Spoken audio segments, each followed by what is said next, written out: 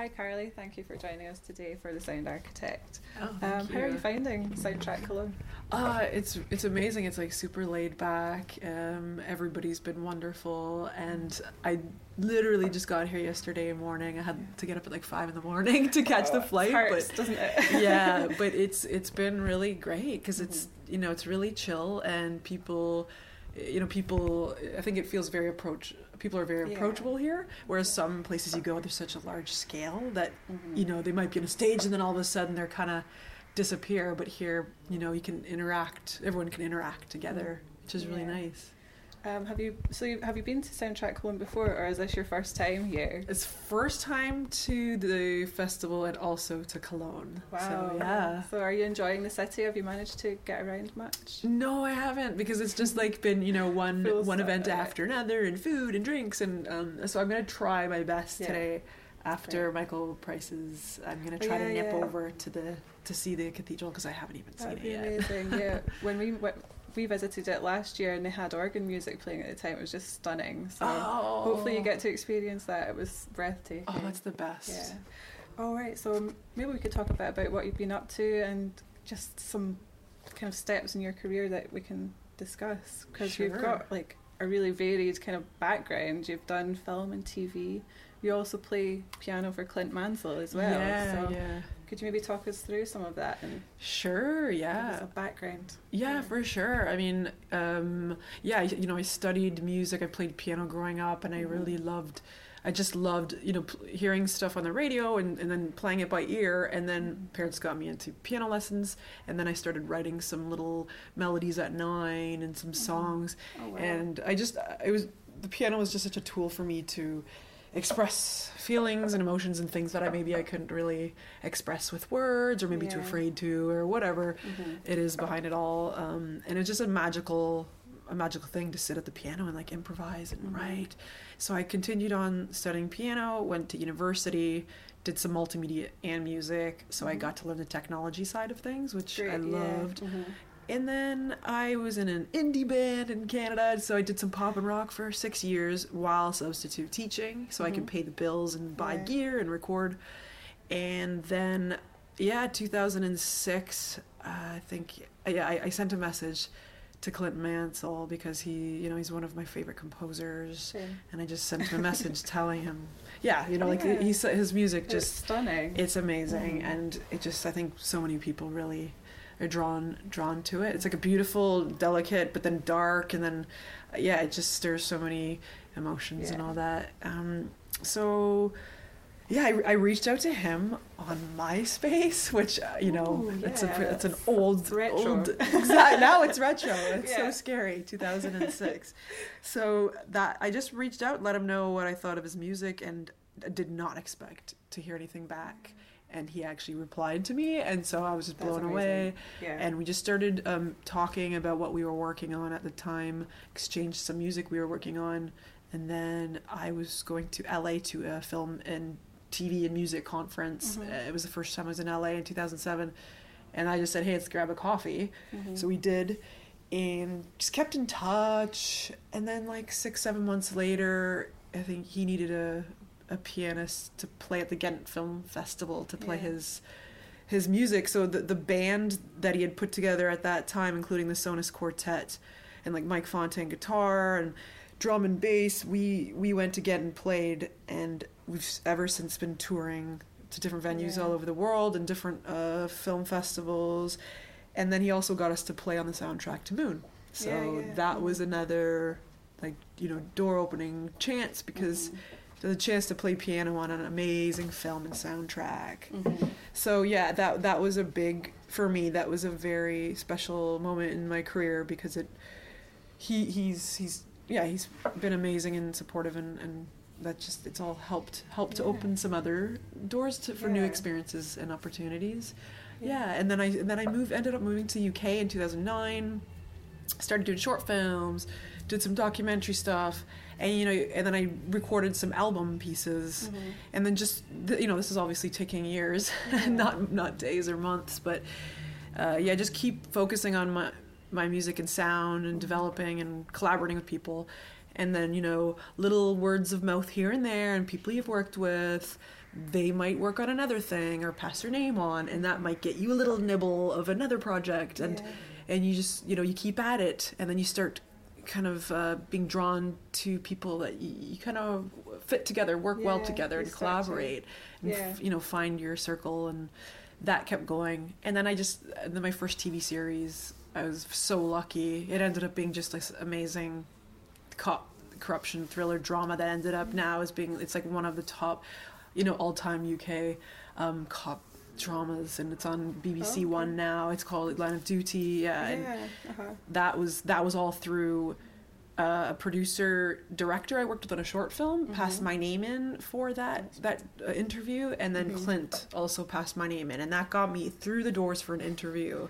And then after the interview, I did some demoing on some little clips they sent, and meanwhile they're interviewing a lot of other composers and trying to find the right fit. It was just that timing and my sound and what they were looking for.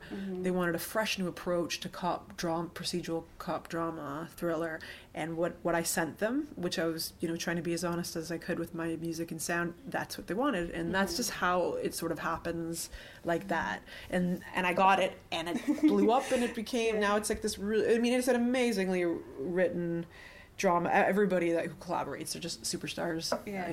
So it's a joy. It's been a joy, and now it's 4th season with 5th and 6th commissioned, and who knows. Who knows if it'll stop. I mean, I'm sure it'll stop at some point, but you know, because you can wish all the time, right?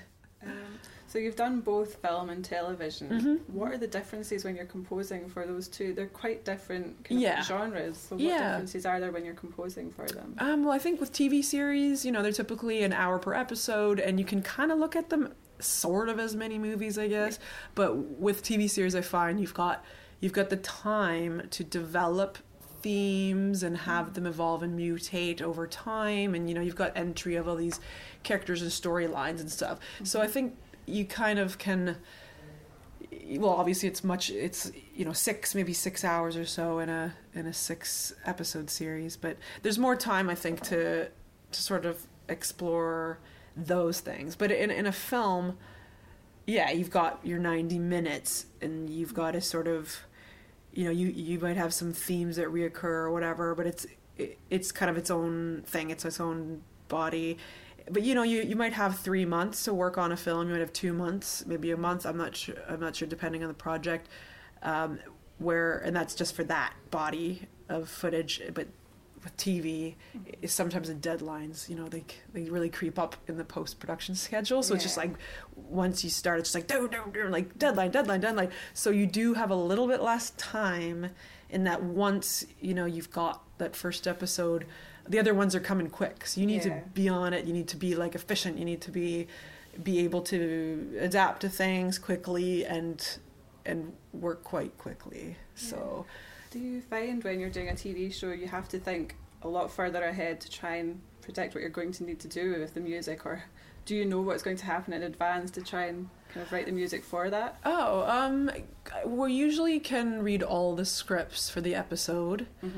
And then but I haven't seen the footage from let's say, you know, episode 4, 5, or 6, because we just do them in these chunks where they'll lock episode 1, and then you'll kind of focus on that, and then meanwhile they'll be editing episode 2 and 3, and then they might be able to show you some rough edits of the 2, so you know in the story sort of from the script, and so you can think about that, but visually you won't really be able to see the visuals until they've got them filmed, and then they start cutting them, and then you get the locked version that you can sync your music to. But you have to think ahead. It would be nice if you could just get the last episode first, because then you can be like thinking about it. But you definitely have to think ahead. Cool. You've also done some trailer music as well. I think I read that you did Iron Man 3, and some of your music's been used in other trailers, and how does that come about? Oh, so that was, you know, through going to conferences and building relationships, word of mouth. I met somebody from a trailer company in LA, and I'm really drawn to trailers. I just think they're really exciting. So I started writing some music for their trailer company and learning about trailer music, because it's, you know, it's different from a TV show or a film. It's quite compacted and in three parts, 3 sections. And so I started doing that, and then because I was also doing my own album music, in time they asked me if they wanted to pitch my music for trailers, and I really love that, because you might get a random placement, you know, like once a year or something. But when you get that email, it's like, yeah, one of your songs is in, you know, like a Disney trailer. It's like, oh, you know, like you're so excited, because it's some income that's going to come in, because obviously with our work, it's unpredictable, and you're self-employed, and you don't know when the next job is going to come. So it's nice to have that stream there, and it's exciting to see your music put to those images. So I've been really lucky and I've got a bunch, but this is over years. You know, it's not like I'm getting one every week, or, you know, or else I'd be a millionaire sitting in LA in my pool right now. So Gareth Coker actually mentioned that maybe that's a good way for composers to generate extra income, is to put stuff that maybe hasn't been used in film or TV and just get it out there. Is that something you'd... for sure. I mean, if the one thing is that you have to own the music, because you can't give the music that you've signed away the rights to a production company. So any music that I own, I will throw over to them, and you know it, and they've got it in their library, and then you kind of sit and wait and see if anything clicks with another project. It's been really exciting, because I've had in like the True Detective trailer, I've had Martin Scorsese's Hugo, Angelina Jolie's Land of Blood and Honey, just some video game trailers and stuff. It's quite it's exciting world, but you have to be patient as well with it. You mentioned video games there. Is video game music perhaps something you might branch into, do you think? You know, like, I have never done video games, and I grew up playing a lot of video games, and this is going to so date me, but you guys are too young to know this, I grew up on, like, the Commodore 84 computer, which was, like, a home computer. I don't know if you guys know that. It was, like, comma 8, comma 1, and, like, you had to boot the disc, and it was, like, a floppy disk, and my dad would, like, illegally get, like, all these games put on the disc, and we would just be like, oh my gosh, like, all these weird video games, and then, you know, moving up through Nintendo and Sega Genesis and all that stuff. Late, you know, in the last 10-15 years, I haven't really been playing, but Mario Kart is like my number one. I love that so much. Anyway, sorry, I'm getting off topic. No, honestly, it's great. We love talking about this stuff. Okay, good. There was actually a video game, I think it was PlayStation, and this is quite a while ago, and I think it was like Riven, the sequel to Myst, or something like that. And I remember just randomly buying it at a used shop and playing it, and I was blown away by the music and how I felt like I was in this other world. And that I've always thought about that, and that's a very inspiring game for me, and I would totally be open, you know, if it's the right project that fits my sound, I would totally love to dive into that world. Right now it's been a lot of film and television. I think it's just, it's about timing and if a project makes sense. But I've never scored a video game. I've just done, like, in undergrad, just like very tiny video game, not even video games, just interactive websites, and I did the music for those. But that's something I would definitely want to explore someday. Awesome. And just lastly, to finish up, could you tell us maybe anything you've got coming up? Have you got anything you can give us, some secrets, reveal anything? Sure, I've got a bunch of tracks I've been working on that I need to finish and record and get out of my own music stuff. But I've got a TV series for Sky that I'm working on the second series now. Right. The whole series 1 will come out this fall on Sky, and it's called Sick Note, and it's a comedy drama. Okay. Rupert Grint and Nick Frost. Awesome. So it's a really quirky, funny comedy drama. And I'm so excited for it to go out, because we finished it like last year, and so as soon as I land, I'll be working on the second series. But that one's amazing. And speaking of video games, I got to sort of do a throwback 80s vibe to it, with like electronic and quite fast paced and quirky, and I really enjoy working on that, because it's different, and I almost my desk that I have in my studio, it's one of the ones that can like rise up and you can stand at it. Yeah. So I just find myself like standing there almost like dancing while I'm like, you know, hitting in notes and tracks. Sounds great. It sounds like a lot of fun actually. Yeah, it is. It's so different from doing, you know, serious, you know, thrillers and dramas, and you can really have fun with it. Great. Mm-hmm. And anything else before we finish up? Anything else you want to tell us about or promote?